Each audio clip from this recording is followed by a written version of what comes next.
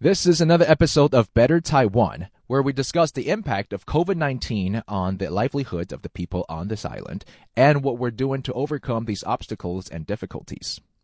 Today's topic is about university. Namely, it's about National Taiwan Normal University, NTNU. In case you're wondering, so is there an abnormal university? Well, Normal University is the old name given to Teachers College. But nowadays, NTNU, also known as Shutdown, is more than just a teachers college. In fact, every year, upwards of 15,000 students enroll at the college, of which more than 10% are international students. That's because NTNU is also known for its Mandarin Training Center, one of the biggest and definitely the oldest here in Taiwan. So every year, thousands of students from around the world, including Australasia, Europe, Americas, the Middle East, Africa, the Caribbean, come to study at NTNU, which is understandably concerning given 2020's COVID-19 coronavirus outbreak. In fact, on Monday, March 30th, one of the students at NTNU was tested positive for COVID-19. 3 days later was the start of a 4-day long weekend for Tomb Sweeping Festival. The school took this opportunity to start a campus-wide disinfection and also to start rolling out its remote learning strategy, the first university in Taiwan to do so. This strategy launched on April 6th, a week after that first student was tested for COVID-19. And on April 23rd, 3 weeks into NTNU's campus-wide remote learning strategy, we caught up with Mary Goodwin, American literature professor at NTNU, to find out about this web-based tech teaching methods and how they're affecting her classes. So, let's have Mary here on ICRT. Hi, Mary. Good morning, and thank you for joining us here on ICRT. Good morning. Good morning, Joey, and thanks for inviting me here. So I understand you've been teaching your students remotely at NTNU. Is the Ministry of Education enforcing it, and how do your fellow teachers feel about it? Well, because the students are taking classes online right now, we don't have kind of like a perspective on the ground. But I have to say that Ministry of Education said that classes bigger than 60 and 100 students at different times are ordered online. But I have a class of 51, 52 students, and the virus doesn't know, doesn't have a contract to only come into the classroom if there are fewer than 60. So I think we're worried the students have to travel a distance. They're living in the dorms, stacked up 60, We're worried that transmission is inevitable. And the only way to break it really is to stay away. And it's unlikely too with their culture. I think that the students are always kind of like sitting on top of each other or very close to each other. They're, you can't really separate them. You can make them wear masks. They do that. But otherwise, they're still a great risk, I think. Okay. So you've been teaching online courses to your 50-odd students, or actually there's more than just one class, isn't it?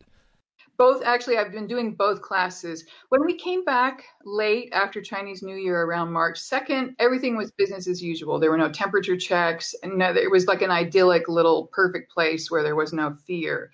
But gradually, we started getting more and more restrictions, and I became really freaked out listening to the news from the States. So eventually, I decided by myself around March 20th to go online, with some good encouragement from the IT people in our department. Okay, and how long did it take for the IT to figure out how to do the hardware? They're still figuring it out, actually. We started with Zoom, which I must say, sadly, has security problems, but it's a really good platform, so I hope they work out the security bugs soon. Some of our people are, but I'm using Cisco WebEx. WebEx is very close to Zoom in terms of the function, the sharing, and so on. It doesn't have these breakout rooms that Zoom uses as a real genius kind of function. It doesn't have that, but otherwise, it's pretty, it's manageable, works. What's the biggest problem you faced so far as a teacher teaching to a class of more than 50 students using these online platforms? Well, I really miss the in real-time feedback. I think I told you guys that I'm used to telling these excellent jokes to my class, and I want immediate feedback from the students. I want them to laugh. But now everybody mutes themselves when they enter class. So in order to laugh at my excellent jokes, they have to, unmute themselves, laugh, haha, and then mute themselves again.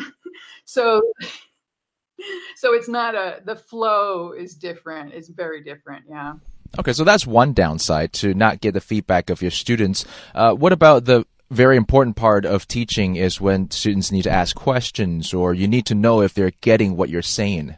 I think that's no problem at all. And strangely enough, it seems like a very impersonal medium, but it's been much more of a personal experience than I ever thought it would be because students seem to have more confidence talking, like whispering into their little screens than they do, standing up in class and speaking out with the pressure of a lot of people around them. So students have told me over and over again that they appreciate this format. They're able to ask questions and speak. And I regularly call on all of them. So I know where they are.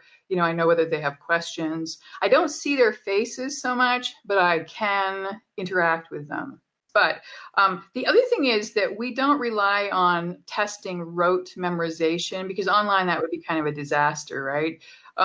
Students would be able to look up everything. They just had their midterms the other day, and I can't teach anything like dictionary definitions or something that I would do maybe in class. So we teachers have to be more creative about how to, figure out if the students really comprehend what they're doing. And I think this goes for everybody in Taiwan. Taiwan has relied a long time on rote memorization in high school, especially. That has to change. And how has it performed so far? Has it improved? Has it I think so too. I think that we are more worried about monitoring them. So we send out more and more group work, and the students use little line groups or whatever to fill out their Google Docs and to send it in.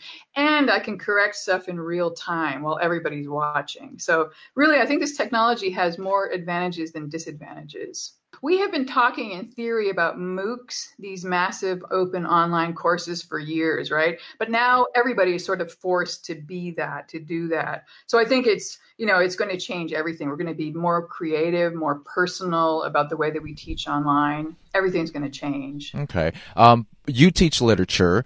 Do you see or have you talked to any of the other teachers about how this mode of teaching might be a problem for their subjects? Yes, definitely. In my department, we have people who teach public speaking and who teach pronunciation and everything. But frankly, I still think that those things can be done online. I mean, you present yourself as a public speaker or a PowerPoint or whatever, videotaped. Everybody can see it in the same way. We don't have the same kind of like body language issue. You know what I mean? If students are prone to walking around while giving speeches, you can't really see that online as much.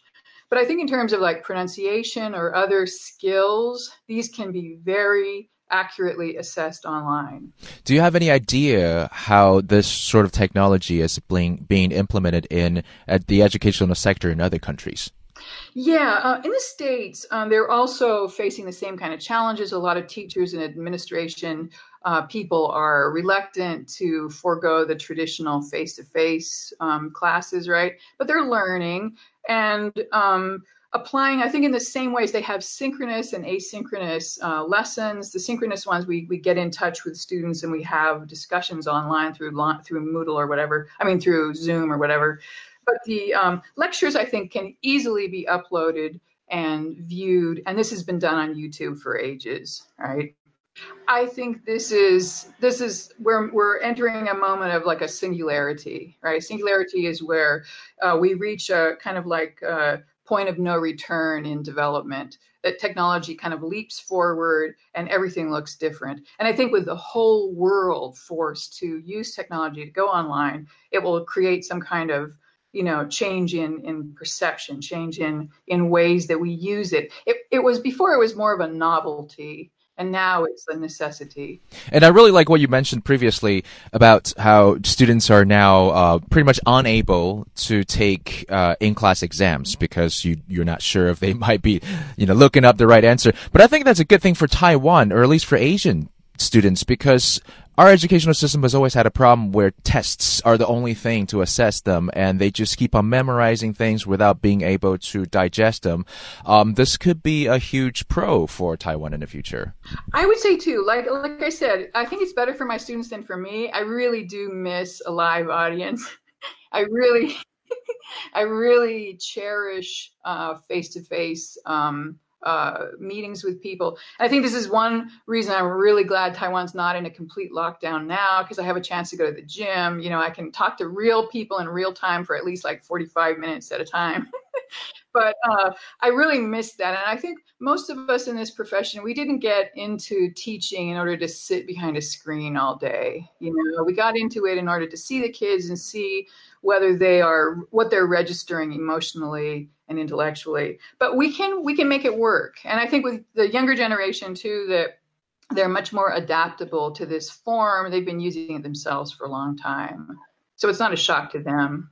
Schools, aside from being an educational establishment, is also a place where you learn to socialize. Now, maybe that is out of the equation, eh? Oh, absolutely. And I heard you actually on the radio yesterday talking about dating in this time. I can't even imagine that kind of rite of passage, or that really important step in keeping civilization going, right? I can't imagine it these days. They absolutely need to be away from each other, and it's got to affect a whole generation, But yeah, so missing all of those social activities, I'm sure this is going to have a negative impact. And there are a lot of things you can't do online. You can't have cheering squads and athletic contests and that kind of thing online. It's true.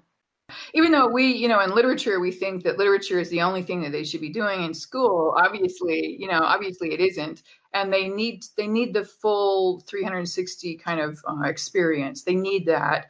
And with this kind of disease, either we're going to have to find some way to protect them. A friend of mine was talking about walking around in hazmat suits like forever, right? but we're going to have to find some way to protect them, or we're going to have to find, and even if we find a vaccine for this thing that, is potentially not probable because it mutates so much, even if we find a vaccine, there will be other viruses, there will be other problems. So how to keep them safe and thriving is, I think, our greatest challenge. Well, thank you, Mary. And there you have it.